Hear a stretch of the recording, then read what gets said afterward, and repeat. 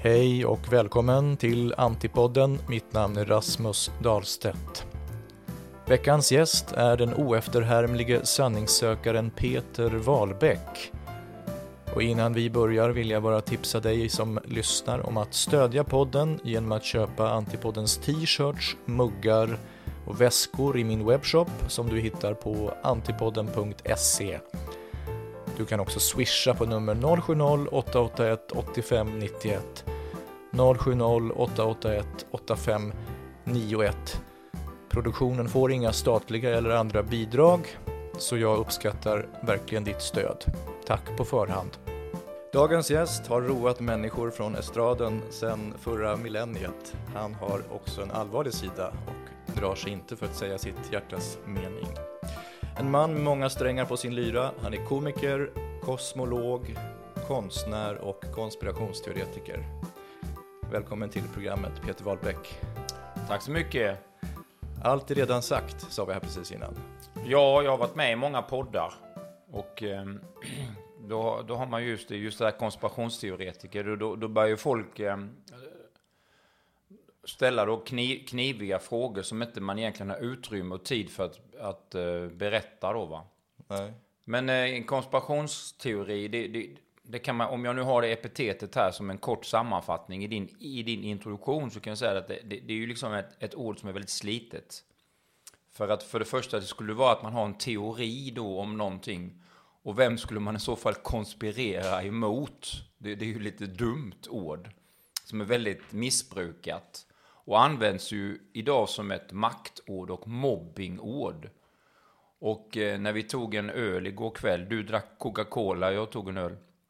Då sa du att konspirationsteoretiker också, de kan hamna i en klass där de kallas för foliehattar. Precis. Det är väldigt roligt att det också har kommit fram, det ordet. Det är också så här mobbingord. Nedsättande. Det kom ifrån att det var en tant som gick på en demonstration mot elektromagnetisk strålning, mot elsmog. Och så då var hon elöverkänslig. Och så hade hon ju på sig en mössa som var av folie då, va? Aluminiumfolie. För att det skulle skydda henne. Och det kände hon att då mådde hon bättre i sån här stadsmiljö. Och då gav de sig på henne då, va? Alla journalister och folk som var där då vid den här. Det var någon slags demonstration på Medborgarplatsen. Och sen dess då har ju alla som dragits vid en kant då, att om man har någon åsikt om det här med EMF, Electromagnetic Fields då är man en foliehatt, konspirationsteoretiker. Och sen är det ju då att du kan brunsmetas, du blir då rasist, och i mitt fall är jag även nazist. Och då hamnar man i antipodden. Ja. Då blir man så pass mycket utanför att då får man vara med här hos dig. Eller hur? Men du, många strängar så här på den här lyran. Vi ska återkomma till ditt samhällsengagemang. Du har alldeles nyligen skrivit en debattartikel i Göteborgs-Posten. Ja. Och sen har du också stora planer för framtiden. Så det ska vi komma tillbaka till. Men jag skulle vilja börja med teatermannen Peter Wahlbeck. Ja. Hur kom det sig att du från början sökte dig till scenen? Jag ska käka så här. Det var god, den här citronkakan var det. Det var väldigt god det här, du. Ja, det kom som en överraskning att det var citronsmak. Ja. Ja, det var ju så, du vet, när man var man växte upp i förorten på Vallås då. Jag kom ju från en förort. Så hade vi väldigt bra lärare där. Och det var en av lärarna som förvaltade det där, att jag var en spelevink. Och så sa de, jag var ju klassens clown och var ju med i sådana skolmusikaler och satt och räckte upp handen hela tiden och skulle ha uppmärksamhet och sånt där. Du vet, och var en spelevink då ju. Hamnade i slagsmål och jag skulle vara punkare och se på mig, du vet, utåtagerande och sådär. Och var en lärare som sa, du skulle kunna jobba med teater, du kan ju bli skådespelare. Och det föddes ett frö där då. Och då började jag ju ta tag i det ordentligt under gymnasiet. Jag kom i kontakt med olika amatörteaterregissörer och amatörteatergrupper. Och det blev ju, vi var väldigt duktiga. Vi gjorde väldigt speciella uppsättningar. avancerade uppsättningar, stora uppsättningar som ABF, Arbetarnas bildningsförbund, finansierade genom studiecirklar. Vi hade mycket studiecirklar. Han hette Hans Bertilsson, den killen, regissören. Han var en fantastisk administratör och väldigt bra för mig när jag var i den åldern. Och ja, så var jag i olika sådana teaterskolor och sånt, du vet va, på fritiden. Och så sökte jag till Skara skolscen och jag sökte till Göteborgs scenskola så. Jag gick ju vidare då när jag var 17 i Göteborg till sista provet. Jag blev väldigt ledsen att jag inte kom in där. Du som har gått där på Göteborgs scenskola, du vet det var ju det här gamla gardet. Då var han ju kvar, han den här legendaren. Vad är detta? Han Georg, vad heter han? Han som införde det här jattpedagogiken. Ferroveres. Ja, han Ferroveres, ja. Han var ju någon slags legendarisk man som inympade någon form av rörelseteknik, eller hur? Absolut. Har jag fel eller? Nej, du har rätt. Han såg mig där och tyckte på att du ska komma tillbaka nästa år. Det är ingen bra för dig det här året. Du är lite för omogen. Men jag ser kvaliteter i dig. Och om du kommer tillbaka, då kommer du få komma in, Peter. Fuck you, ungefär. Och då hade jag jävla tur att året efter, eller 2 år efter det, 1,5, komma in på Stockholms scenskola. Teaterhögskolan här i Stockholm. Jag var 18 år. Jag kom ju hem till Halmstad som en popstjärna. Komma in där, komma från fucking förorten. Komma in på Statens scenskola i Stockholm, Teaterhögskolan. Fick flytta till Stockholm och börja där då. Och kom i den här klassen. Så att jag gjorde en snabb karriär där. Från att vara liksom 15 till 18. Och sen så kan man säga att stand-up comedy är ju en slags teater. Fast det är ju inte det här bestämda med repliker och sånt. Nej. Det ser ju improviserat ut, men det är ju oftast väldigt bestämt. Mm. Men den där historien fick ju ett tråkigt slut på i Stockholm, för du hoppade av efter det. Ja, det var ju korkat. Efter 1,5 år så slutade jag då och flyttade tillbaka till Halmstad och sysslade med professionell amatörteater på så vis att vi fick betalt som en slags. Men då hamnar man tillbaka i det här amatör på blandade ensembler. Där det var både amatörer, glada, pigga, duktiga, och så var det vi då som fick lite pröjs och som var ännu bättre. Och jag då som var kungen, herre på täppan, för jag var ju då, hade ju gått på scenskolan och sånt. Så det blev en ohållbar situation där man var tillbaka till ruta 1. Och då började jag ju ångra allt det där, va. Hur kunde jag vara så dum att jag hoppade av det där? Att jag inte kunde lyssna på någon vuxen. Men jag hade ingen vuxen kring mig. Min mamma var ju skilsmässomamma. Min biologiska pappa bodde i skogen och var inte den här bestämda personen. Och jag hade bara kärringar runt mig. Kvinnor som inte satte ner foten. Jag skulle haft någon vuxen man som sa: du din lilla fjant, du ska bara tagga ner och hålla käften och åka omedelbart tillbaka till Stockholm och fortsätta din utbildning och ta en examen. Du kommer ju hamna efter i hela ditt liv när du inte har någon utbildning som du kan ta ett jobb eller kanske en läraryrke eller tjänst för att du har en examen. Din lilla fjant, åk tillbaka. Så det var vad som hände då. Men sen så blev det lite skandaler där på scenskolan, för att det var ju det att jag kom ju i en väldigt tråkig klass. De var så stiffa. Vad är det man säger? De var så bajsenödiga allihopa. De var ju bra på ett sätt, va? Men det blev en liten trist klass. Jag skulle nog behövt gå i en sån superklass. Sådana som söp och festade. Så att jag hade fått leva ut det. För det var ju därför jag kom till Stockholm. Det är ju det man vill ju. Ja. Man vill ju festa när man är 18, 19 år. Man vill ju ge sig ut och träffa brudar och gå på disco och sånt. Jag satt ute i Stuvsta, en källarlokal, och fick åka pendeltåg in varje morgon och umgås med de här väldigt så här stiffa, snälla, men väldigt sådär, ja, nu är den här utbildningen som gäller. Och det var... Men du, ryktet gör gällande att varför du fick hoppa av eller sluta, det var ju för att du rökte cannabis under en föreställning. Ja, det var så här, cannabis, det låter ju lite... Det var ju också en sån här typisk tonårsupprorsdum grej. Rökte cannabis. Det låter ju så plumpt, va. Men det var så här att alla som börjar på i första klass, då ska de göra en pjäs, kan man säga. Lite så här på fritiden. Och den pjäsen ska vara ungefär som att du presenterar dig för resten av skolan.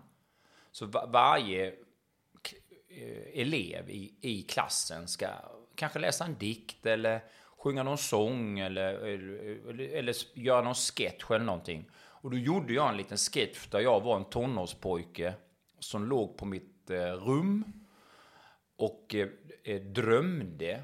Och då hade jag gjort det rätt avancerat med sån här projektorbilder bakom från serietidningar. Sånt. Så jag var på Konstfack och fick låna deras grejer. Sånt. Jag gjorde det väldigt avancerat. Så låg jag med en sån här fjärrkontroll under sängen och tryckte fram den. Och då var det att det skulle föreställa haschrökning. Så vi hade repeterat med att den här killen som jag då skulle vara då, tonårsslynglen då, skulle vara på sitt pojkrum och stänga dörren efter. Det är en arg mamma som säger: fy på dig, gå in på ditt rum och skäms ungefär. Och så boom, så kommer sånt där ljud då. Så en av tjejerna i klassen sa det, som skulle föreställa mamman. Ja, och så skulle jag ligga där lite ensam på mitt pojkrum och röka hasch. Så vi hade testat med en sån haschpipa, en sån lång pipa. Ingen sån kilo som är sånt där rör, utan... Och då hade vi ju repeterat med vanlig tobak. Men så 2 kvällar innan så sitter jag då hemma hos någon annan kompis då som råkade ha riktigt hasch där, va. Det hände att någon gång gick jag hem till honom, så satt de där och rökte hasch. Ja, så sa han: ja, men nu när du ändå ska göra den här grejen, då kan du ta riktig hasch.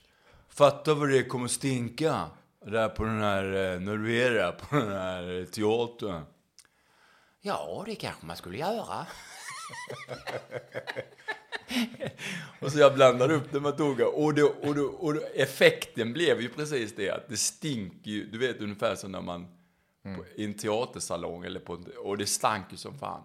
Och då tyckte ju alla i min klass då, alla där som jag kom in efteråt då, att jag hade förstört hela den här showen då. Och det hade jag ju också ju. För det var ju det som... Det var ju det enda. Det var ju enda som folk kom ihåg ifrån den grejen, var att det luktade väldigt mycket hasch i. Och då sa ju, men det var ju Åke Lundqvist Åke Lundqvist var ju rektor då. Han sa att han var ju en väldigt fin, mycket timid homosexuell rektor. Väldigt duktig skådespelare. Jobbade ju på Stadsteatern i många år och fick den här tjänsten som rektor på scenskolan då. Och det var ju han som gjorde att jag kom in. Han sa: ja Peter, det här var ju inte bra. Nu får du ta ett sabbatsår. Så kanske du kan börja i nästa klass året efter. Nu är det ett halvår här nu.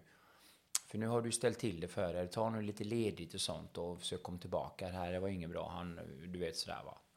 Men jag skulle ju då vara obstinat. Och skulle säga nej då, var någon slags revolutionär och rebell. Helt korkat.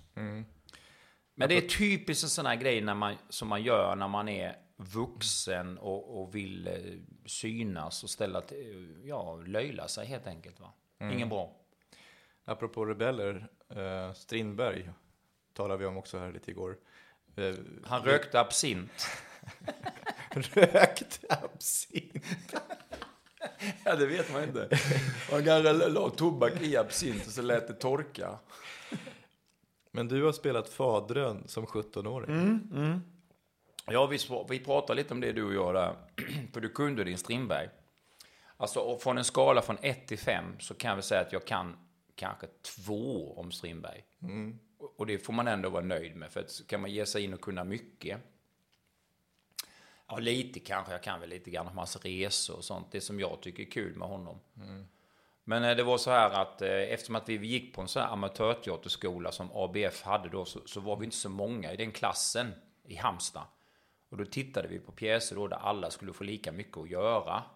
Och då valde vi den här Fadren då av Strindberg, då, den pjäsen. Då spelar jag rytmästaren. Och så gjorde vi det i modern tappning. Så vi hade moderna kläder på oss. Och jag var då den här rytmästaren som den här bitska kvinnan då, som är då ju, och dottern Berta.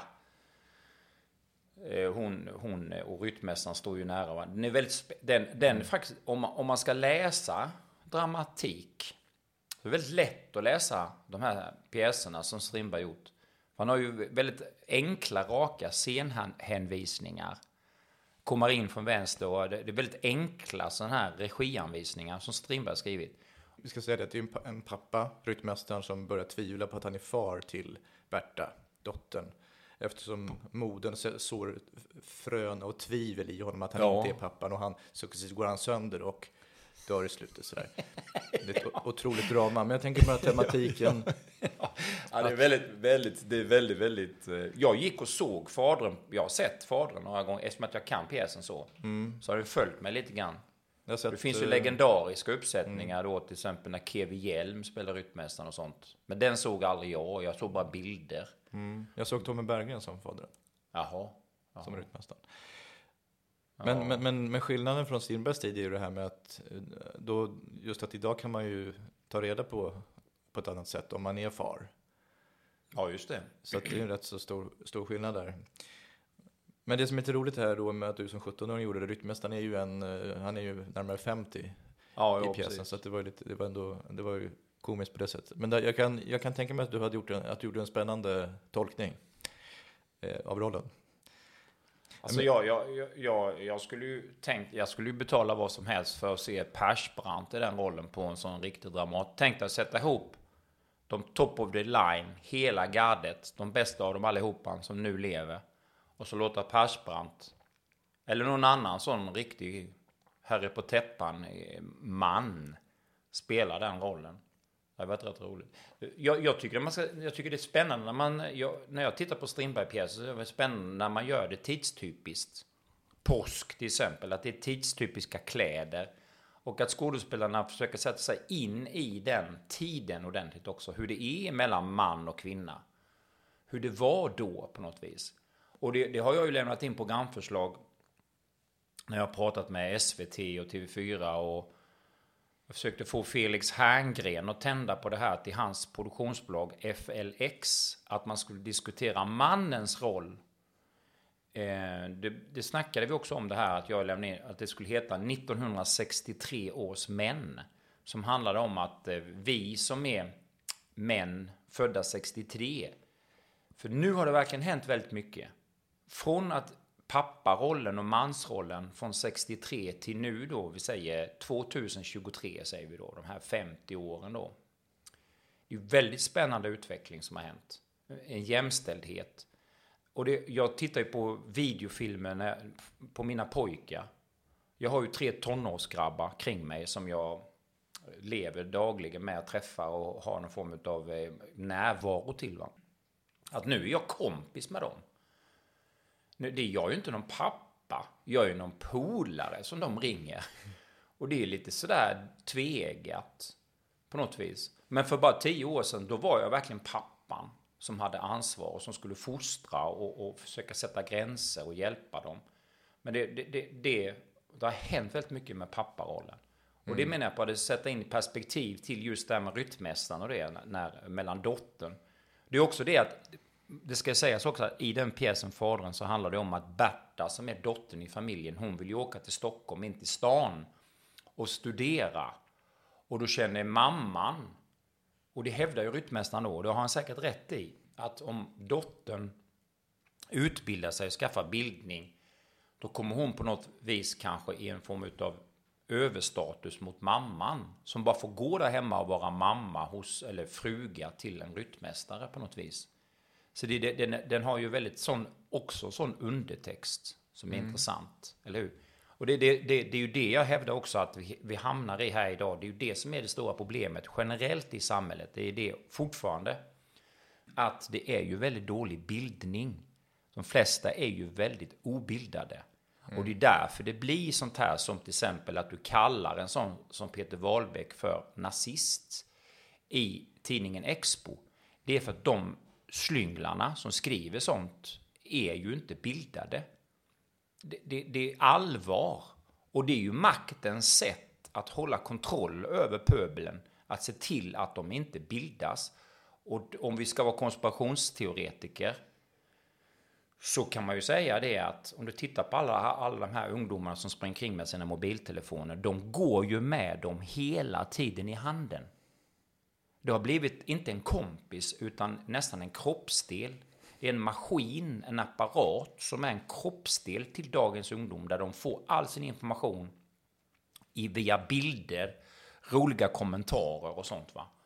Och jag som intellektuell kulturperson då med ett slags patos om vad som är rätt och fel och hälsa och sånt brottas med detta jättemycket när jag ser mina pojkar konsumera det här. Och jag har ju sagt till dem sen way back att ni är ju slavar av en annans fantasi.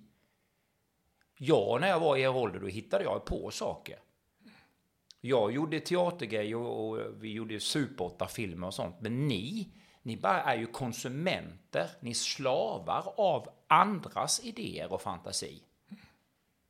Och då säger jag ju inte det så hårt som jag säger nu. Jag säger det lite mer satir och så. Eller ironi. Ja, du fattar vad jag menar va? Men du håller ju med mig. Ja, jag håller med dig. Bra. Annars hade jag inte kommit hit. Du var inne på det igår också, det här med att du kritiserar att det är samma nunor hela tiden i de här rollerna. Att det är ett antal personer, 10 personer. Ja, det är också när vi pratar om teatervärlden och filmvärlden i Sverige så det är ju verkligen bittert och beklagansvärt att se samma nyllen i varenda roll och tv-serie och sitta i tv-soffor sånt. Du kan sitta och zappa mellan kanalerna en kväll. Så är det samma karaktärer. Ena stunden spelar han någon gangster och andra stunden spelar han pappa. Sen spelar han bror, sen spelar han Björn Borg och sen spelar han kusinen till den. Och sen är det med, ska han bryta och vara med i någon förortsgangsterfilm. Och så är det 10-20 personer som bara valsar runt i en slags inavlad gegga av, jag vet inte vad. Och så har det ju alltid varit.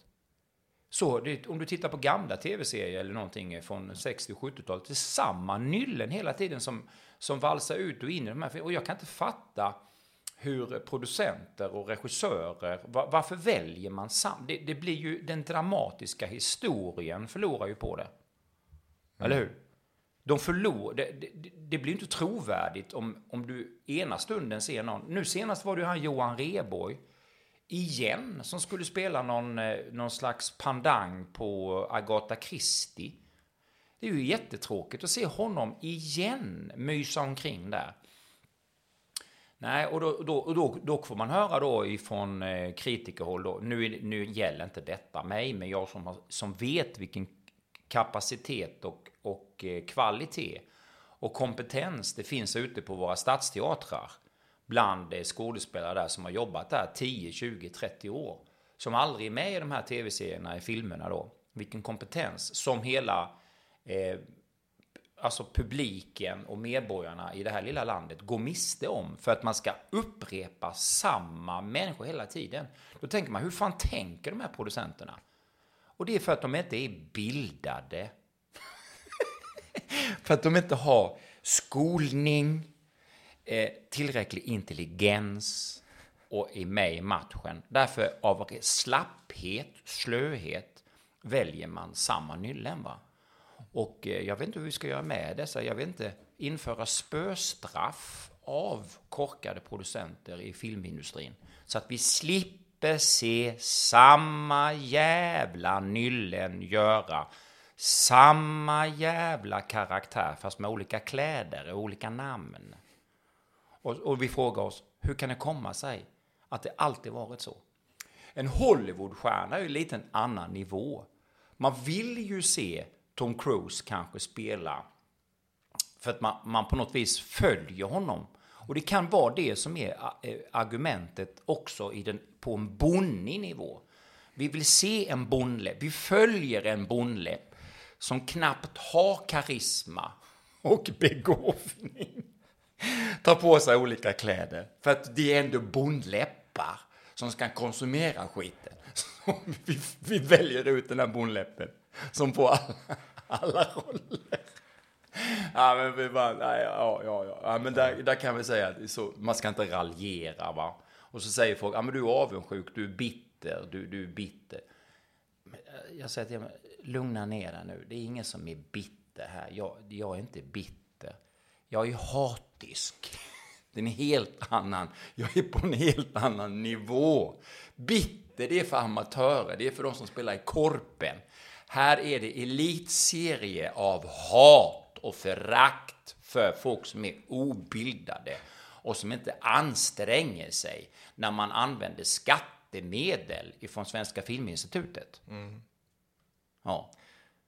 Men är det goda hatet? Det är det roliga hatet, det är det ironiska hatet, det är glädjen.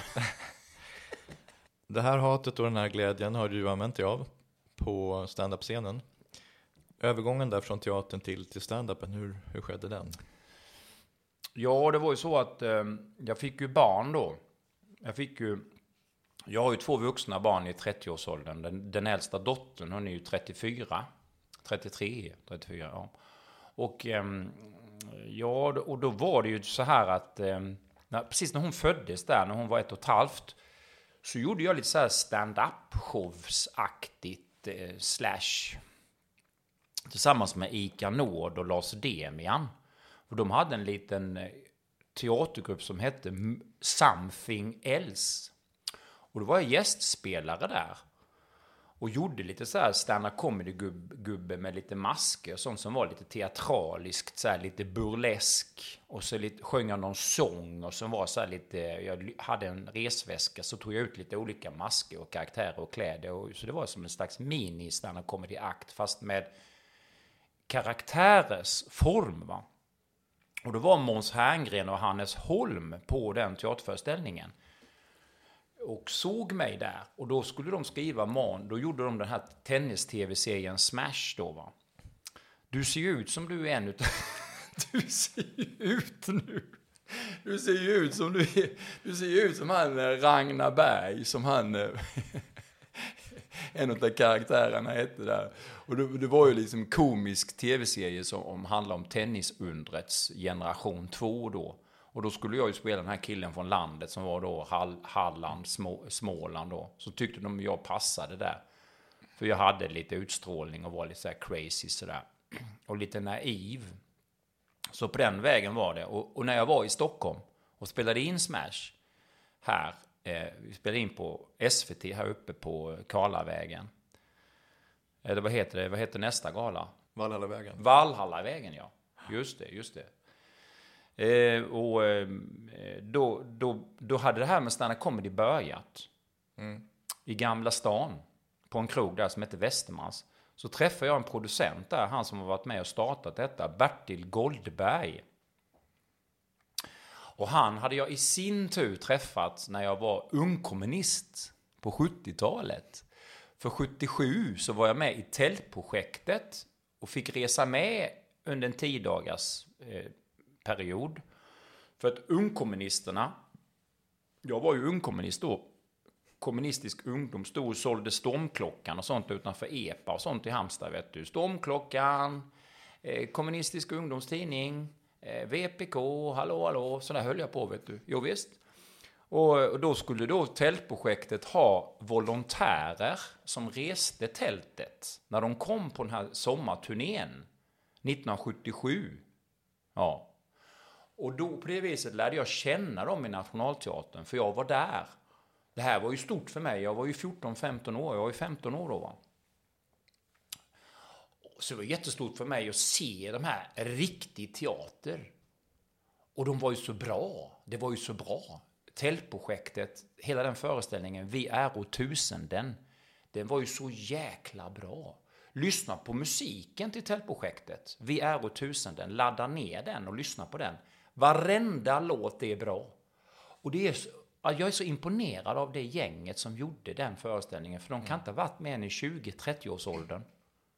Själva. Sicka musik, sicka texter, och då var i alla fall så lärde jag känna Bertil Goldberg, för Bertil Goldberg var ju med i Tältprojektet. Så han kände igen mig när jag kom gående här på gatan och hade ju följt mig lite grann. För han hade jobbat som radioproducent och hade en vikarietjänst i Halmstad. Så och så testade jag då en kväll på det här stand-up-klubben här i Gamla stan. Och så hade jag begåvning för det, tyckte han, och så uppmuntrade han mig att fortsätta. Och de första året gick det ju ganska bra. Men sen andra året det var ju katastrofalt dåligt. Jag var ju jättedålig för att då började man ju tänka på hur det skulle vara och så. Alltså idag så kan man ju säga att stand-up comedy är ju väldigt utstakat. Du kan ju till och med gå i en stand-up-skola. Det är så många som håller på. Så man kan ju titta på varandra och lära av varandra. Men på den tiden så var det ju inte så utan vi fick ju treva oss fram, vi som hade börjat med detta då. Sen växte ju formen. Så att övergång mellan teater och stand-up då, för att det är svårt att komprimera detta. Men man kan ju säga att, som jag sagt innan, att det handlar ju om improvisation. Jag som är bra, som har talets begåvning. För mig är det ju lätt. Eller hur va? Men det finns också sådana som inte har talets begåvning som ändå lyckats. De kommer från journalistiken, de kommer från skådespelarhållet. Det kommer folk från helt olika ställen. Och det är väldigt roligt med stand-up på det viset att du behöver inte egentligen ha någon så här teaterbakgrund. Eller någon sån här att du är någon revygubbe. Utan... Om du ser på utvecklingen från när du började till idag, alltså hur har formen, genren utvecklats? Nej, det har blivit bättre och bättre och bättre och bättre. Det är ingen snack om saken. Men det tar en sak som vi kan konstatera är ju att det tar ju tid att bli stand-up-komiker. Och det finns bara ett sätt att göra det, och det är inför publik, med publik. För det är ju en väldigt beroende av publik. Du står ju och pratar till en publik. Det är ju en dialog samtidigt som det är en monolog. Och det ska se ut som en improviserad monolog. Där man har stödord och sånt som man går emellan och sånt. Så att du kan ju inte bli bra om inte du får testa mot en publik. Och det är ju på gott och ont. Så man kan ju säga att han Peppe Marcella som är krögare på Norra Brunn, han har ju låtit väldigt många dåliga bli bra på publikens bekostnad. Men han hade ju inget val. Han har inget val då va. För att annars kan vi inte få fram ståuppkomiker. Idag är det så många, så jag måste ändå säga att kvaliteten är ju väldigt bra. Sen är det ju då att det är lite plumpt. Sen är det en hel vetenskap när vi pratar om komiker generellt. Därför att när du blir äldre som jag till exempel, så kan jag ju inte, hur bra jag än är, entusiasmera de som är i 20-30-årsåldern. För jag kommer ändå bara vara den här gamla beniga gubben som pratar om saker och ting som inte de har några förhållanden till. Även ifall jag anstränger mig och pratar om sånt som de känner till, så kommer de ändå inte tycka att utan de kommer ändå gilla någon i deras egen ålder. Och min generation kommer ju inte att gilla att det kommer någon ung tupp och försöker få dem att skratta. Så var det ju för mig. När jag var i 30-årsåldern, i 40-årsåldern och kom till olika sådana här gubbföretag där det bara var män i 60-årsåldern. Skulle jag då vara den här glada gemängen i 30-årsåldern och få dem att skratta? Det blev ju väldigt pinsamt ibland va. Och sen handlar det mycket om att skrattet smittar. Det handlar ju om att det sprider sig bland en viss mängd människor. Det är så små saker och ting. Det vet ju du också som har stått på scen. Att ibland kan du titta ut över en publik. Och så tänker du, wow, idag kommer det bli kanonföreställning. Så blir det skitdålig föreställning. För du vet aldrig hur det dynamiska magiken i publikhavet den kvällen är. Ibland är det tvärtom. Sicka dönicka tänker man. Och så är det världens roligaste kväll. Och sen så är det ju så att sen finns det mycket stand-up comedy-teknik. Alltså det vill säga att du upprepar ett skämt på olika nivåer och skapar bilder. Men man kan ju säga, om vi nu ska intellektualisera det är rätt roligt att göra någonstans. För du är ju som sagt bildad och har ju sett ett och annat i den här genren. Och då är det ju den publikens intellektuella associationsförmåga, kapaciteten att konvertera berättelse till en bild. För när du berättar någonting så ser ju lyssnaren en bild. Och ju bättre berättare du är, desto mer så kan ju publiken begripa och skapa sig en bild. Detaljer till exempel. Berätta små detaljer som ingen har tänkt på. Du ser bilden. Vi kan ta en grej. Johan Glans kommer hem. Han är ju den största och den bästa, anser jag. Just nu levande då. Så han är också mångmiljonär på detta. Eftersom att han är så duktig, va. Han kommer hem och så med träslöjdsföremål. Och så sitter de vid köksbordet och så säger hans pappa: vem är det som har lagt ved i smöret? Du skrattar ju direkt för att alla har ju kommit hem med en sån smörkniv man har gjort i träslöjden. och då säger han det med kärlek. Det är ju inte så att han framställer sin pappa som ett svin. Och det är inte meningen heller, va. Utan det sägs ju på ett roligt sätt. Men bilden har du direkt där. Det är stand-up comedy. Det är komiken. Det är magiskt. Det blir magiskt. Men om en sån som jag då, som är så oerhört vass och duktig och intelligent, har förkorkad publik, då funkar det inte. Jag måste ha sådana som dig och fler som dig. Då hamnar jag i världsklass. Då tillhör jag bland de bästa ståuppkomikerna i världen. Jag har ju skämt som jag menar är världsklass. Inför det här så såg jag nu på det här Roast på Berns igen, alltså, som du har varit med där, och man blir roastad om man roastar. Och när du ska roasta då de här dina komikerkollegor, så ser jag ju liksom den här skräcken i ögonen på dem, att de är livrädda för vad som ska hända. För jag håller med om det, att du är i din egen klass. Och jag tänker att om jag analyserar det så har det att göra med att du är, som jag ser det, helt orädd. Det finns en oräddhet och en oberäknelighet, och att de associativa trådarna, det kan gå åt vilket håll som helst. Det kan bli precis det är ju en sanning med modifikation. Visst, så är det lite grann. Det är rätt roligt. Du vet han Claes Malmberg känner du till.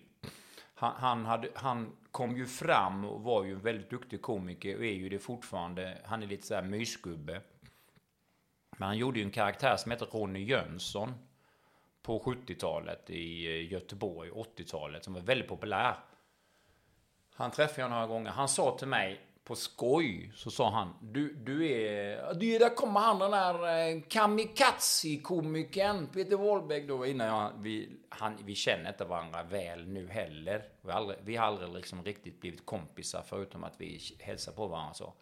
Han vet ju mycket väl vem jag är. Men han kallade mig för kamikaze. Och det är ju lite grann det att man kastar sig rakt ut.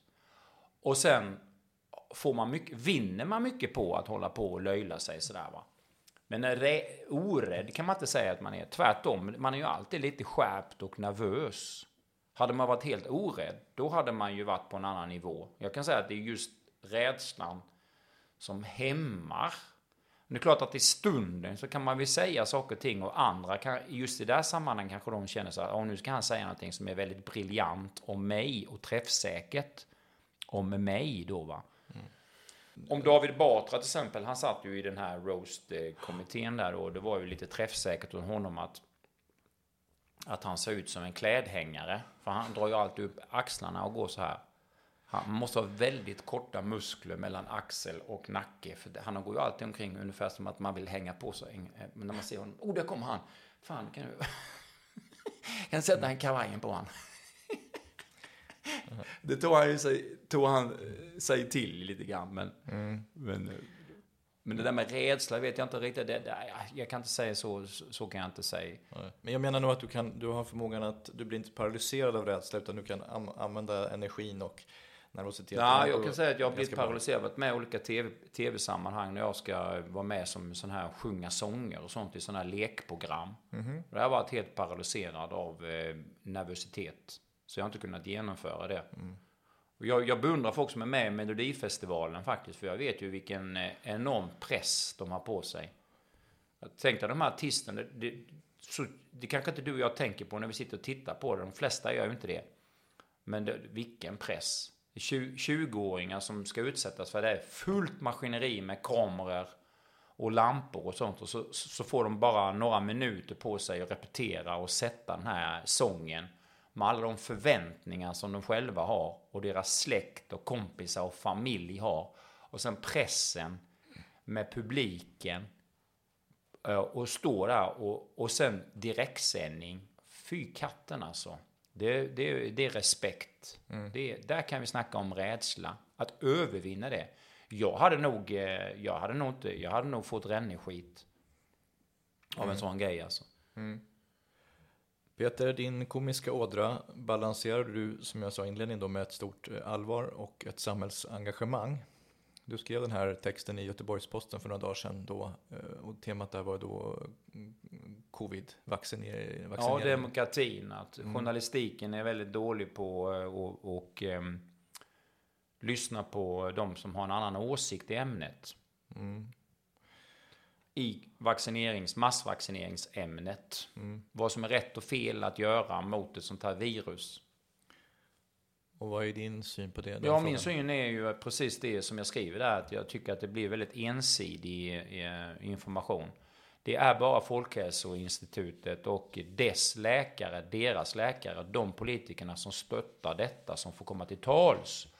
Och då blir det kontraproduktivt när SVT och Sveriges Radio och sånt inte tar sig an det här och låter andra forskare och läkare komma till epidemiologer, virologer, allt vad de kallas, forskarsamhälle som tycker på att nej, men det här är ingen jätte dödlig sjukdom så att det ska inte behandlas på det här viset. Viruset kan mutera, vaccineringsgraden sjunker i takt med tiden och det här syntetiska ganska relativt nyuppfunna vaccinet inte är ett klassiskt vaccin. Och då har du inte läst någonting om det. Jag har inte sett ett enda seriöst reportage ifrån och då tungviktare. Det är ju inte några duvungar som har kommit med kritik emot det här som makten och politikerna utsätter folket för, eller hur va? Det blir ju masshypnos där nu barn också då ska känna dåligt samvete om inte de vaccinerar sig för att de har fått höra då av skolsköterskor och i media att de kan bära på ett virus som till och med smittar de som är vaccinerade. Och då blir det massa olika intressekonflikter i detta så där logiken kanske inte stämmer ihop med medicinen och då blir det kontraproduktivt när man utnyttjar eller där det blir en slags tystnadskultur i media. Det är det som den här artikeln handlar lite grann om. Det blir kontraproduktivt för då börjar ju då folket som är nyfikna och lite allmänbildade att läsa alternativmedia. Och då säger då riktig media då, om vi nu säger så här, mainstream media. Nej, men det där ska ni inte lyssna på. De som säger någonting negativt om vaccineringarna, de är emot alla vaccineringar. De är foliehattar. De är konspirationsteoretiker. De är farliga. Lyssna absolut inte på dem. Och så får du en polarisering då va. Och det är för att då SVT och statsfinansierade, alltså skattekollektivets betalda journalister inte utför sitt jobb. Deras jobb är att vara objektiva och låta alla komma till tals. För det är så man flyttar framåt ett samhälle. Så har vi alltid gjort, vi människor. Sen har vi använt vacciner i vår historia. Men då är det ju på en annan nivå. Om vi tar andra frågor som du tycker inte är belysta riktigt av de här finjournalisterna. Vad kommer du närmast att tänka på? Det är ju elektromagnetisk strålning som jag tycker är väldigt skadligt för människan. För det är också med sunt förnuft. Om vi nu tänker så här att vi är biologiska varelser. Vi är en egen liten energi som rör oss framåt med ett eget batteri. Vi äter föda Och så konverterar vi det till kolhydrater som vårt hjärta sånt får, vitaminer, så rör vi oss själva här som en egen liten maskin. Vi behöver inget batteri, det är ju fantastiskt. Kroppen är ju fantastisk. Ja. Och då kommer man på den här tekniken att vi kan ha den här telefonen och sånt, vilket är väldigt bekvämt och sånt här. Men då tror jag inte att tekniken, av det jag har läst och det som jag har studerat då, så utsätts vi för väldigt mycket strålning. Den här mobiltelefonen som ligger här på bordet, den är ju uppkopplad mot närmsta mobilmast som hela tiden skickar en signal till telefonen. Här är jag är masten. Telefonen svarar, jag är den som tar emot signaler från dig. Och så tittar du då att det finns på varje hustak 4-5 olika sådana avlånga lådor. Då är det från Telia, Tele2 eller vad det nu kan vara, eller 3 eller vad allt de här kallar det. Så det är 5-6 aktörer på varje mast som skickar till olika telefoner och konsumenter runt omkring. Det är ungefär som du tänder en ficklampa i ett mörkt rum. Men du tänder inte en, utan du tänder 6 ficklampor i ett rum. Så det blir helt upplyst. Det heter elsmog. Och rent logiskt och sannolikt så är det väl så att biologiska varelser som vi påverkas av den här strålningen. Någonting annat är inte tänkbart. Och på sikt så kan det skada våra celler. Och det tar lång tid. Vi kan ju inte veta vad som kommer hända med oss då. Vi föds i detta. Vi går och nu kommer man med en annan teknik som heter 5G. Det vill säga att den här elsmoggen kommer öka ännu mer. Så att det är ungefär som att det går från 6 ficklampor i rummet till 12. Därför att nu ska de här ficklamporna och mobiltelefonerna kommunicera med varandra. Så om du har 5G i din telefon så kommer du kunna snacka med min 5G-telefon. De kommer att samverka och skicka signaler kors och tvärs hit och dit. Och det är hela den här tekniken, hur den tar över människans livsvardag. Den måste vi ju diskutera. Inte bara socialt men också tekniskt. Och återigen där så är det bara tystnadskultur mot de som har en annan åsikt. Och så stämplas de, brunsmetas och mobbas. Det finns en kvinna som heter Mona Nilsson. Hon har ju en liten stiftelse som heter Strålskyddsstiftelsen. Hon lägger ut forskningsresultat ifrån olika universitet och studier runt omkring i Europa.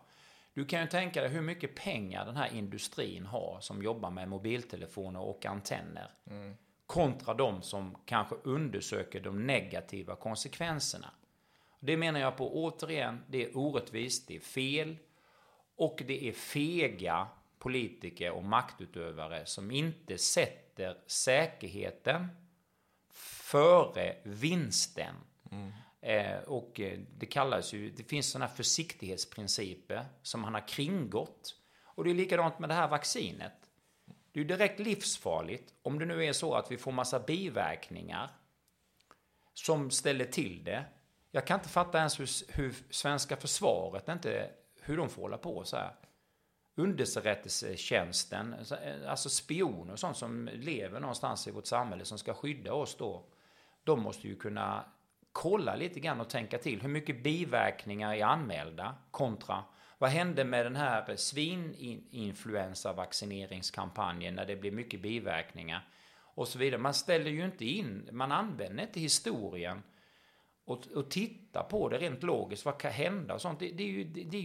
Detta är ju galenskap återigen, att tystnadskulturen. Och då blir det kontraproduktivt. För då söker sig ju medborgare till alternativmedia.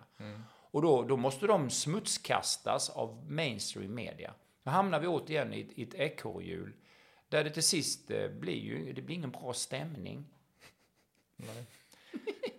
Du är ju också en väldigt andlig person. Jag tror på reinkarnation. Jag är övertygad om reinkarnation. Om en västerländsk variant av reinkarnation. Att den är en progressiv... den är progressiv. Det vill säga att din själ, ditt jag, byter fysisk kropp och vandrar vidare i universum. Din själ, det pratar vi innan här. Batteriet. Det finns ju grekiska filosofer som säger det. Känner du väl till Platon och Aristoteles som säger så att det är mycket enkelt. Någonting som kan röra sig av sig själv är någonting evigt. Det är filosofiska, man pratar om det. Men har du att universum har aldrig, alltså kortfattat, universum har ju aldrig skapats. Utan man har sådana här Big Bang-teorier och sånt. Vilket är förståeligt lite grann. För att människans perspektiv är ju det här natt och dag. Rummet, början och slut, döden och födelsen. Man kan inte begripa lite grann att universum har aldrig skapats. Utan universum har alltid funnits. Det har alltid funnits. Glöm det där med att det måste börja och sluta. Utan det är bara olika spiraler på olika nivåer i ett gigantiskt kretslopp. Där det finns mikrokosmos, mellankosmos, makrokosmos. Där planeterna är levande varelser på olika utvecklingsnivåer. Cellerna, organen och vi. Och allt detta styrs under en reinkarnationsprocess. Det vill säga att jaget, själen, energin tar nya fysiska kroppar för att lära sig saker och ting. Tills den är fullärd och blir ett med evigheten. Jag och Fadern är ett. Ja. Men vad stödjer du denna din teori på? Alltså... På människor som har haft nära döden-upplevelser. Människor som minns tidiga jordliv. Logiken i det. Kretsloppsprincipen i naturen. Varför skulle vi stå utanför det här? Du går aldrig bevisa detta, utan det är ju det som är nyckeln. Att du förr eller senare i ditt livsresa ser logiken i det. Och då blir det på något vis en slags automatik i det. Karma också, det är ju har med detta. Karma och reinkarnation, de två kosmiska principerna går ju ihop då, va? När man kan råka ut för någonting för att lära. Och då kan det ju verka väldigt elakt och otäckt. Men det är ju för att du har det här ettlivsperspektivet. Däremot om du har evighetsperspektivet så är det ju enda sättet att flytta fram positionerna är ju just att du ska lära av ditt karma. På hög och liten nivå. Martinus har jag förstått det i din... Han är en av många författare som har skrivit om detta. Som själv då har ju kommit så långt i sin utveckling att han är ett med Fadern. Så att han kan berätta om detta. Du ska också bli kosmiskt medveten och ett med Fadern. När du per automatik är 100% snäll. Du har inget mer karma att uppleva. Du behöver inte göra någonting. Du är fullfjädrad, upplyst. Du har hamnat i nirvana i en fysisk kropp. Du har ingenting mer att lära. Du är automatiskt en Kristusvarelse. Men hur ska du kunna bli det?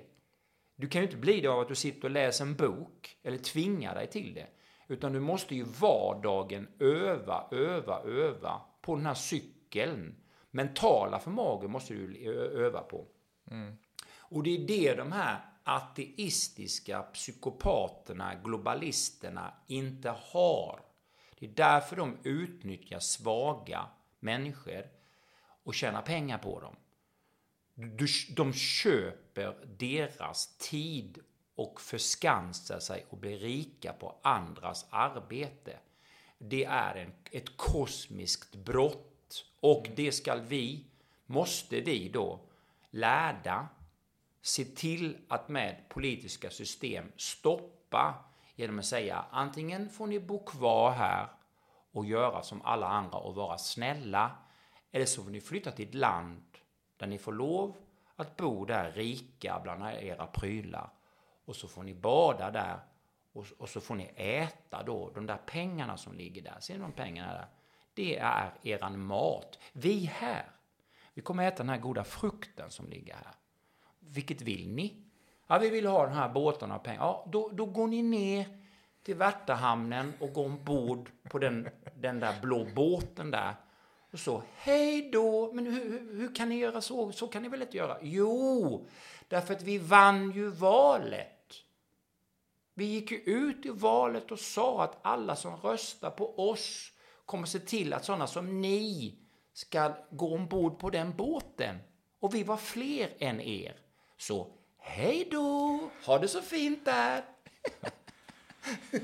Rättvisa, och därifrån är inte steget långt till kärlek. Du är ju en kärleksfull person. Nej, det vet jag inte. Ja, det kan jag inte påstå att jag är. Om jag ska vara ärlig så är jag ju något speciellt kärleksfull. Men jag försöker ju tänka positivt. Du ska veta det att tanken är ju... Om vi nu tittar på den författaren Martinus och hans texter och analyser, så skriver han rätt mycket om det. Att tanken är en väldigt renande kraft. Att har du en bitter och negativ tanke och en egoistisk tanke och svartsjuk tanke, avundstankar, så kan ditt blod bli förgiftat alltså av de här negativa energierna. Du kan rena dig själv.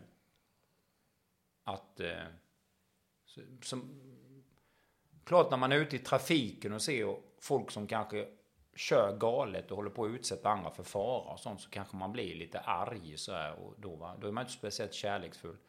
Men det är på det stora taget så när det gäller just det här. Det som driver mig i det som vi har suttit och pratat om, det kan man ju på sätt och vis säga är kärlek. Det är ju att man försöker hjälpa de som behöver hjälp. Så är det ju. Yngre syskon i utvecklingen, så är det ju. Och du även försöka hjälpa den som inte begriper någonting. Om du utsätts för kanske kapitalkrafter, ekonomisk stress, så är det ju någon som utför det mot dig. Och då gäller det ju inte att bli hatisk mot den och hämnas, utan då ska man ju på något vis be den fadern, om man nu säger så, alltet om förlåtelse för den personen. Att du ska kunna vända den vänstra kinden till när du utsätts för någonting, både mentalt och fysiskt runt omkring. Där är din tanke väldigt viktig. Och att du bestämmer dig för det. Konstnärskapet, du målar. Ja, det var jag hållit på med i 30 år, lite grann sådär på, ja, du vet. Det är ju roligt med konst, och färg är det ju det handlar om. Att kladda och hålla på mycket med starka färger. Det mår man ju bra av. Sen har man ju lärt sig hantverket under resans gång. Jag har haft utställningar i 30 år. Hållit på med detta. Som en liten hobby som sen har blivit ett jobb på något vis. Där man lär sig hur man ska göra och och man vet att till exempel om man lackar någonting så kommer mörka toner fram djupare. Om man paketerar någonting som ser ganska schattigt ut i en vacker ram, så växer det. Det är lite taktik och teknik är det ju. Sen är det, vad man ska säga, sen är det ju det fascination. Man går på utställningar och sånt, så stjäl man ju lite idéer. Man tittar på hur andra konstnärer har gjort och så. Vad har du för förebilder? Jag gillar ju kanske ändå, jag hade nog velat om jag hade haft kapacitet ekonomiskt, så skulle jag vilja jobba lite sådär som Jeff Koons. Lite kitschkonst, du vet sådär. Göra lite skulpturer som är blandning mellan. För att så skulle jag gjort dem lite grann med andligt perspektiv. Han säljer dem för ganska mycket pengar. Ja, han är ju ett företag med 25-30 anställda. Men hans konstnärliga historik är ju väldigt spännande och så. Det finns ju många förebilder som jag har som säger. Vi kan ta på något vis är väl ändå Ernst Billgren som många känner till, en slags förebild. För jag tycker han har en väldigt humor i sin konst. Nu gör ju inte han speciellt explosiv och expressionistisk modern konst, utan han håller sig till att måla de här. Han gör det ju väldigt skickligt. Det är olika rävar och det är olika karaktärer som finns i hans fantasivärld som återkommer. Han är väldigt stringent på så vis att han fortsätter med samma typ av måleri och sådär, va. Men man kan inte ta ifrån honom någonting som jag tycker rätt många andra moderna konstnärer saknar, nämligen humor. Det har Ernst Billgren. Så på så vis är han en förebild och ska vara det, tycker jag. För det finns ju ingenting så tråkigt som att gå på konstutställningar när de är pretentiösa och just bajsenödiga. Återigen, för att använda ett taskigt ord. När det är sådär, lite sådär hämmat på något vis. Och så försöker man experimentera bara i fysisk materia, men man kommer inte fram till någonting. Om du tittar på Picassos verk så är det ju humor som gäller. Här har vi har ju faktiskt, ni stockholmare här, vi är ju svenskar, vi har ju en fantastisk skulpturgrupp som man glömmer bort, som ligger bakom Moderna museet. Det ligger ju till höger om Arkitektmuseum ute på Skeppsholmen. Om du går in på Moderna så går du in det finns en liten park till höger om Arkitektmuseum. Där är ju en skulpturgrupp av Picasso. Som jag skulle vilja hävda, jag tror den heter det är någonting med de badande. Och det är en pandang på någon målning han har gjort. Den skulpturgruppen. Alltså det är så bra så du fattar inte hur bra det är. Det är helt världsunik. För den är så stor. Det finns inte så mycket sådana här offentliga skulpturer av Picasso ute i världen. Jag tror inte det handlar mer om en 15-16 stycken.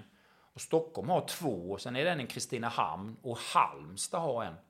Vi har rätt många. Vi har ju en Kvinnohuvud heter den. Ja. Då satt Picasso hemma och vek i små kartonger. Så jobbade han ihop med en norsk konstnär som hette Neisar och sånt. Han var betongare, den konstnären. Han jobbade i betong. Och han fick audiens hos Picasso. Och började samarbeta med honom de sista åren han levde på 60-talet. Och gjorde de här skulpturerna som finns runt omkring på jordklotet. Fantastisk skulpturgrupp. Det kan jag tipsa er, ni som lyssnar på den här podden här. Gå dit och titta på dem. Och så ser jag också hur misskött den är. Ja. Klassiska. Men du återkommer till det här med tråkigt, alltså när du pratar om att vi skulle göra någonting. Det får inte vara tråkigt, säger du. Varför får det inte vara tråkigt? Nej, men det är fel också. Jag menar inte riktigt så. Jag tycker också att stunden för allvar ska finnas. Vår tids rädsla för allvar heter väl den boken som Roy Andersson har skrivit. Det är någonting. Han tar ju upp det där. Och det håller jag med om. Jag tycker visst att det ska få vara allvarligt, långsamt och berättande och kontemplativt. Naturligtvis. Allt ska inte bara vara trams. Men det ena får inte utesluta det andra. Och det måste finnas en gnutta humor i det. Och det är en sak du ska veta. Att om du studerar andliga mästare och läser deras esoteriska texter. Ta Martinus då till exempel. Det är mycket humor i det också. Det är mycket humor i det. Han själv, kanske inte så mycket i texterna, men han själv som andlig mästare var väldigt, väldigt rolig. Alla sådana här gurus, om du tittar på dem på tv och olika YouTube-klipp och sånt, så har de ju en gnutta humor. Och Jesus också hade ju det. Det är ju lite humor när han dräper till, när han säger sina liknelser. Jesus talade ju i liknelser. De är ju humoristiska lite grann. Och de går ju konventerat till humor och sketcher och sånt då, va? Förresten, du har sett den här roliga bilden på YouTube nu som valsar runt på Facebook och på Instagram. Jesus ligger och sover. Den här klassiska västerländska Jesus med det här blå ögonen och vackra håret. Och den som vi... Max von Sydow när han spelar Jesus. Mannen från Nasaret eller vad den heter. Det är den bästa tolkningen. Alltså utifrån den här västerländska alltså så som vi då, dogmatiska synen på Kristus. Men i alla fall, han ligger och sover då, Jesus då, va. I den här bilden den är väldigt rolig. Väldigt rolig satir som valsar runt nu på Facebook. Som folk skickar mellan varandra då, va. Och så säger vakna Jesus. De håller på att förgifta människor med, det finns ett giftigt vaccin. Och de håller på och du måste säga till, du måste hjälpa till här och stoppa den här massvaccineringen, säger de till Jesus då, va? Han ligger och sover. Och då är det en pratbubbla, så Jesus svarar då, säg till dem att stänga av tvn. Det är lite grann där, va? Eller hur, va? Ja. Säg bara till dem att stänga av tvn så ordnar det sig.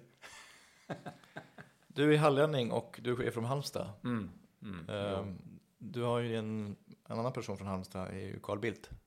Ja, jo. Han Nej, han från Laholm med han. Jag tror knappt han minns någonting av den. Jo, men jag tror nog faktiskt att Carl Bildt bodde i Laholm och gick på Sannarpsgymnasiet när det var helt nybyggt. Början på 70-talet där, eller slut på 60-talet där. Jag har gått på Sannarpsgymnasiet, men han har ingenting med oss att göra. Han är ju ingen hallänning på det viset. Han kallar sig för det. Men Halland är ju ett väldigt fint landskap och län. Det är väldigt fint där med långa sandstränder och så. Och steniga stränder.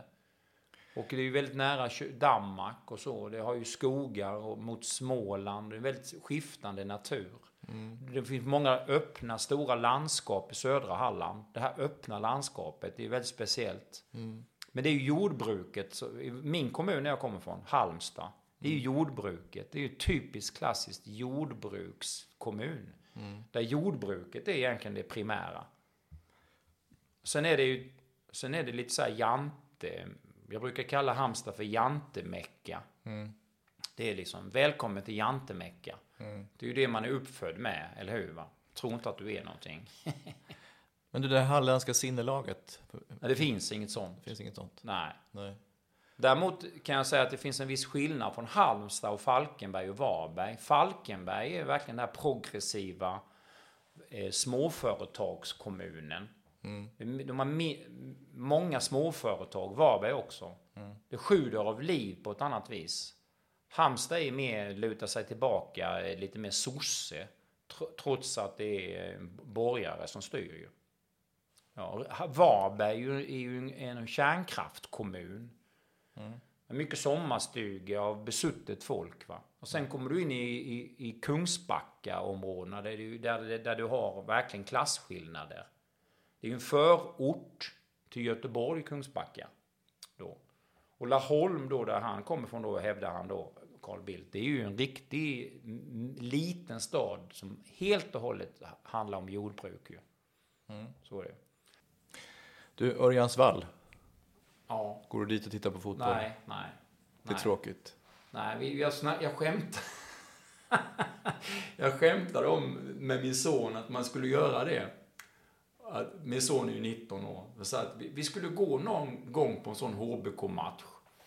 Och vi skulle gå dit och så skulle vi ta på oss lite kepsar och sånt och sådana HBK-flagg och sånt. Och så skulle vi bara vräka loss och bara heja HBK, domarjävel, bu! Kom igen målvakt, nej! Bara ställa till och så bara heja.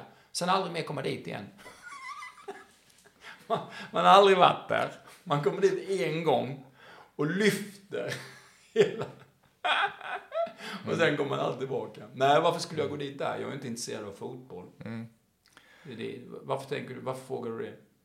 Nej, men jag hör den där radiosporten så är den med signaturmelodin så kommer det att bli ett mål. Och så, nu går vi till Örjansvall. Och där har det hänt liksom. Det är ju den stora arena. Ja, visst. Det ligger ju nu fint nere vid Nissan där. Sånt där. Hade varit bättre om man hade byggt det har ju varit snack om det ju. Att där skulle man kunna bygga ett bostadsområde. Det hade varit bättre. För Halmstadbornas del. Och så skulle man lagt då den här fotbollsstadion vid Sannarp heter det ju. Vid jämte ishallen. Där skulle man kunna bygga den här fotbollsstadion. Så skulle man kunna bygga bostäder där. Och en bro över till andra sidan. Då kommer man till Folkparken. Där kan man också bygga bostäder. Då har man fått det väldigt fint i Halmstad. 2 nya kvarter. Med connection med Nissan emellan. Ja, det har varit otroligt fint. Men ett sånt förslag kan inte jag komma med. För det är för bra. Och då blir folk avundsjuka på mig. Eftersom att det är jag som kom på det. Hänger du med? Jag förstår. Det funkar inte.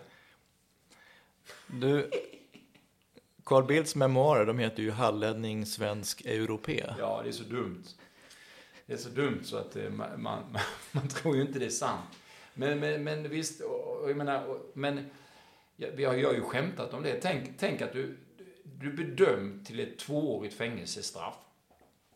Och så säger domaren, härmed dömer vi dig till 2 år i fängelse. Och det enda du får läsa är Hallänning, svensk europé av Carl Bildt.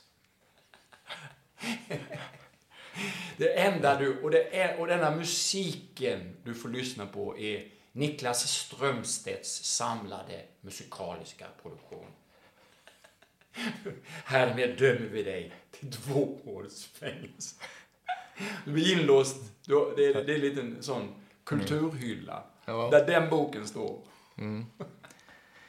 Du, vi var inne på konspirationsteorier. Vilken är den roligaste konspirationsteorin? Ja, men jag gillar ju sådana riktiga konspirationsteorier. När det är, du vet, hardcore. Förutom så här 11 september och allt sånt där. Så gillar man ju sådana här att Angela Merkel, det är Hitlers dotter. Det är inget snack om saken. Det är Hitlers dotter rakt av. Och så kan man följa då precis hur det går till. Så det är ju sånt man gillar då. Ja. Hardcore. Palmemordet då? Vem mördade? Ja, det gillar jag också. Där gillar jag han. Han heter Leif. Vad är det han heter?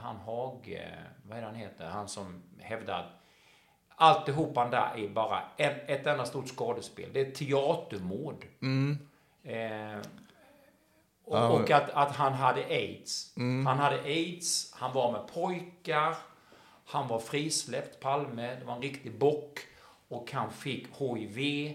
Och nu skulle han röjas ur vägen för skandalen var total. Och så iscensatte man det här teatermordet. Men att han fick fortsätta leva på ett slott i Frankrike. Bland sån här finansiella vänner då inom då någon form av maktelit. Att han levde där. Och att det finns folk som har sett honom också. I just Frankrike. Och att de har liksom sagt du vet att du håller käften om det här, va? Du har sett Palme. Och om inte du håller käften om det, då kommer du och din familj dö. Okej, vi ska inte säga något. Vi ska säga, nej, bra. Men vi sa att han var skjuten. Nej. Han fick AIDS. Och ni har sett han här i Frankrike. Håll käften om det. Sådana konspirationsteorier gillar jag. Men är du på samma nivå som han är David Icke och sådär? Alltså? Ja, David Icke. Ja. David Icke. Det finns ju mycket i David Ickes litteratur som är väldigt intressant när han pratar om den ekonomiska historien efter andra världskriget. Och det kan man inte ta ifrån honom.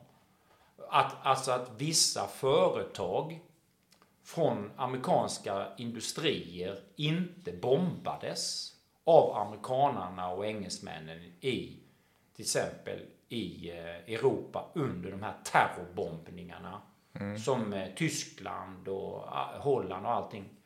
Alltså järnvägsnät som tillhör, som var, så att för att industrin inte skulle sabbas. Det kan man inte ta ifrån honom. Det finns det belägg för. Men sen är han ju ute och flippar när han pratar om att det är interplantära, så här, från andra planeter som har befruktat sig med Homo sapiens och sånt där. Att Homo sapiens, när vi var apvarelser, alltså människoapor, då kom det ner ufon och ut ur dem så kom det sådana långt komna då gudomliga någon slags halvgudar och befruktade då de här apor och att vi är en produkt av dem. Det är väl någon slags sånt där.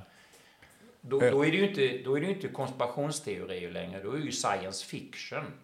Ödlor och så. Ja, ödlor och sånt, ja. Just det, ödlor och sånt, ja. Då är det ju science fiction då, va? Det fanns ju någon tv-serie som hette V på 70-talet. Har du sett den? Ja, just det. Ja, hon drog av liksom huden och så kom det fram. Ja, precis. Och så var det en ödla under då, ja. Apropå spännande, du har ju storslagna planer för framtiden. Vi är ju vänner på Facebook och jag kunde läsa igår en uppdatering där som du skrev. Så här skrev du. Hoppas och håll tummarna för min skull. Den här gången kör jag eget. Nu jävlar. Efter år av fjäsk med säkert 25 riktigt bra programförslag som frigida 68-kärringar, både manliga och kvinnliga ratat, så skiter jag i och fjäska för diverse produktionsbolag. Nu får det bli ordning på torpet, som Säpo sa. Och där ska det egentligen stå, under det ska det stå konspirationsteoretiker i alla länder, förenen eder, upp till kamp mot globalistiska psykopater som driver ateismen och målar in mänskligheten i en återvändsgränd där de går omkring nyvaccinerade i väntan på 3:e, 4:e sprutan. Res er människor, framåt ska vi tillsammans. Swisha redan idag till den bästa swishhoran i landet, Wahlbecks talkshow. Börjar så snart som möjligt i en mobil nära dig. Och nu går du undan också tack vare 5G. Ja. Ja, men om vi ska säga något om det här. Vad tror du om det? Ja, men det kan nog gå hem, tror jag. Nej, men jag vet inte. Jag hoppas på att få till en talkshow som är lite grann sådär. Man kan sitta och snacka med folk som har någonting att säga. Till exempel ta in då en fiskeexpert som berättar lite grann om att det är den här utfiskningen av haven som driver på växthuseffekten.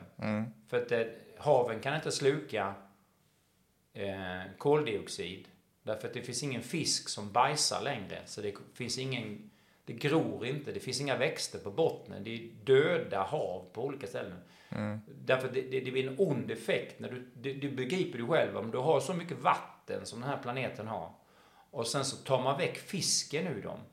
Då rubbas ju verkligen ekobalansen. Det är ju det de här ungdomarna ska sitta och strejka för. Orsaken till klimatförändringarna. Men det är ju det gamla vanliga. Då är de här fiskelobbyisterna och hela den industrin och de här globala företagen som driver på hela den näringen. Det tystar de ner och betalar till och med de här fiskegröna företagen som ska skydda fisken och haven och de konsumenterna med olika grönmärkningar och sånt. Då betalas det av lobbyister i fiskenäringen. Det är likadant inom... Titta på mycket lastbilar som kör på våra vägar. Det går ju för fan knappt att komma fram. Det är bara lastbilar ju. Och så ändå står de i riksdagen och snackar om att vi ska dra ner på trafiken och vi ska ha elbilar och sånt. Istället för att lägga allt krut på att bygga ut järnvägsnätet och skicka gods på järnväg. Nej, det har de inte gjort. Nej, därför att de är inte bildade, dessa politiker. Och de är... det är ju hela tiden... Vad är det man kallar det? Vad heter det? Man köper en bonde, vad kallas det? Bondlurerejeri. Bondfångeri. Bondfångeri, ja. Hela det här samhället är ett enda stort Stockholmssyndrom, bondfångeri. Eller hur? Ja, du, Sven Tumba. Ja. Varför tycker du så mycket om honom? Det var just det här. Han är ju en sån här strebe som liksom hela tiden kämpade och fick nya idéer och ville förankra dem och i ett underhållningsperspektiv på något vis, va. Publiken, clownen, cirkushästen som kämpade för att förverkliga sina och få det att överleva och så hela tiden aldrig få hjälp ekonomiskt utan hela tiden kämpa utan och då blev det här mer och mer hela tiden kämpa i motvind då. Och där är på något sätt, jag tror många entreprenörer känner igen sig i det, va. Att man är bakbunden av att det inte finns något kapital då. En kassa till att hitta på saker och ting som är främjande för andra. Där menar jag på att jag skulle vilja göra sådana konstverk som är lite blandning av skulptur och konstverk för allmänheten. I kommuner och Lars Vilks har du haft som gäst. Han har gjort en sån. Han har gjort en skulptur som är en turistdestination. Du går inne i skulpturen också. Hans skulptur är ju med naturen på en skön plats. Och turister åker dit med sina familjer. Och det blir en upplevelse som sen då fotograferas och förmedlas. Med väldigt bra koncept. Ja. Det skulle jag vilja jobba mer med. Ja. Just sådana grejer. Utflyktsmål. Och jag hoppas... Arkipelag. Den konsthallen som ligger i Nacka. Ute på den här udden, du vet. Som han Barbie Björn har betalt. Efter mycket om och men fick han ju byggt den till sist. Det är också en utflyktsmål. Väldigt vackert. Vad man ska göra där är egentligen inte att gå raka vägen från parkeringsplatsen, utan man ska ta den vägen ner vid vattnet och den lilla sjön som är där. Som har byggt som en träbrygga som du kan gå på. Gör det någon gång en vacker vinterdag nu, där kanske isen lägger sig och solen värmer. Otroligt vackert. Där det blir naturen ett konstverk tillsammans med de som har byggt den bryggan där. Sådana grejer skulle man kunna bygga lite överallt. Som handikappade och folk med barnvagn och sånt kan gå. Enkelt, äldre med rollator och sånt. En naturupplevelse i kombination med konst. Sånt kommer ju också komma i framtiden. Det vi sitter och pratar om här är ju framtiden. Det är det som kommer att komma när förmögna säger till sig själva: ja, Peter Wahlbeck har rätt. Jag har ju massa pengar på banken till ingen nytta. Jag ska ju ge honom de pengarna så han kan göra gott. Så att jag kan få komma in i himlen och vara där istället för att sitta på den här båten han pratar om och träffa djävulen. Det är ingen bra. Ja, nu ringer jag. Hallå?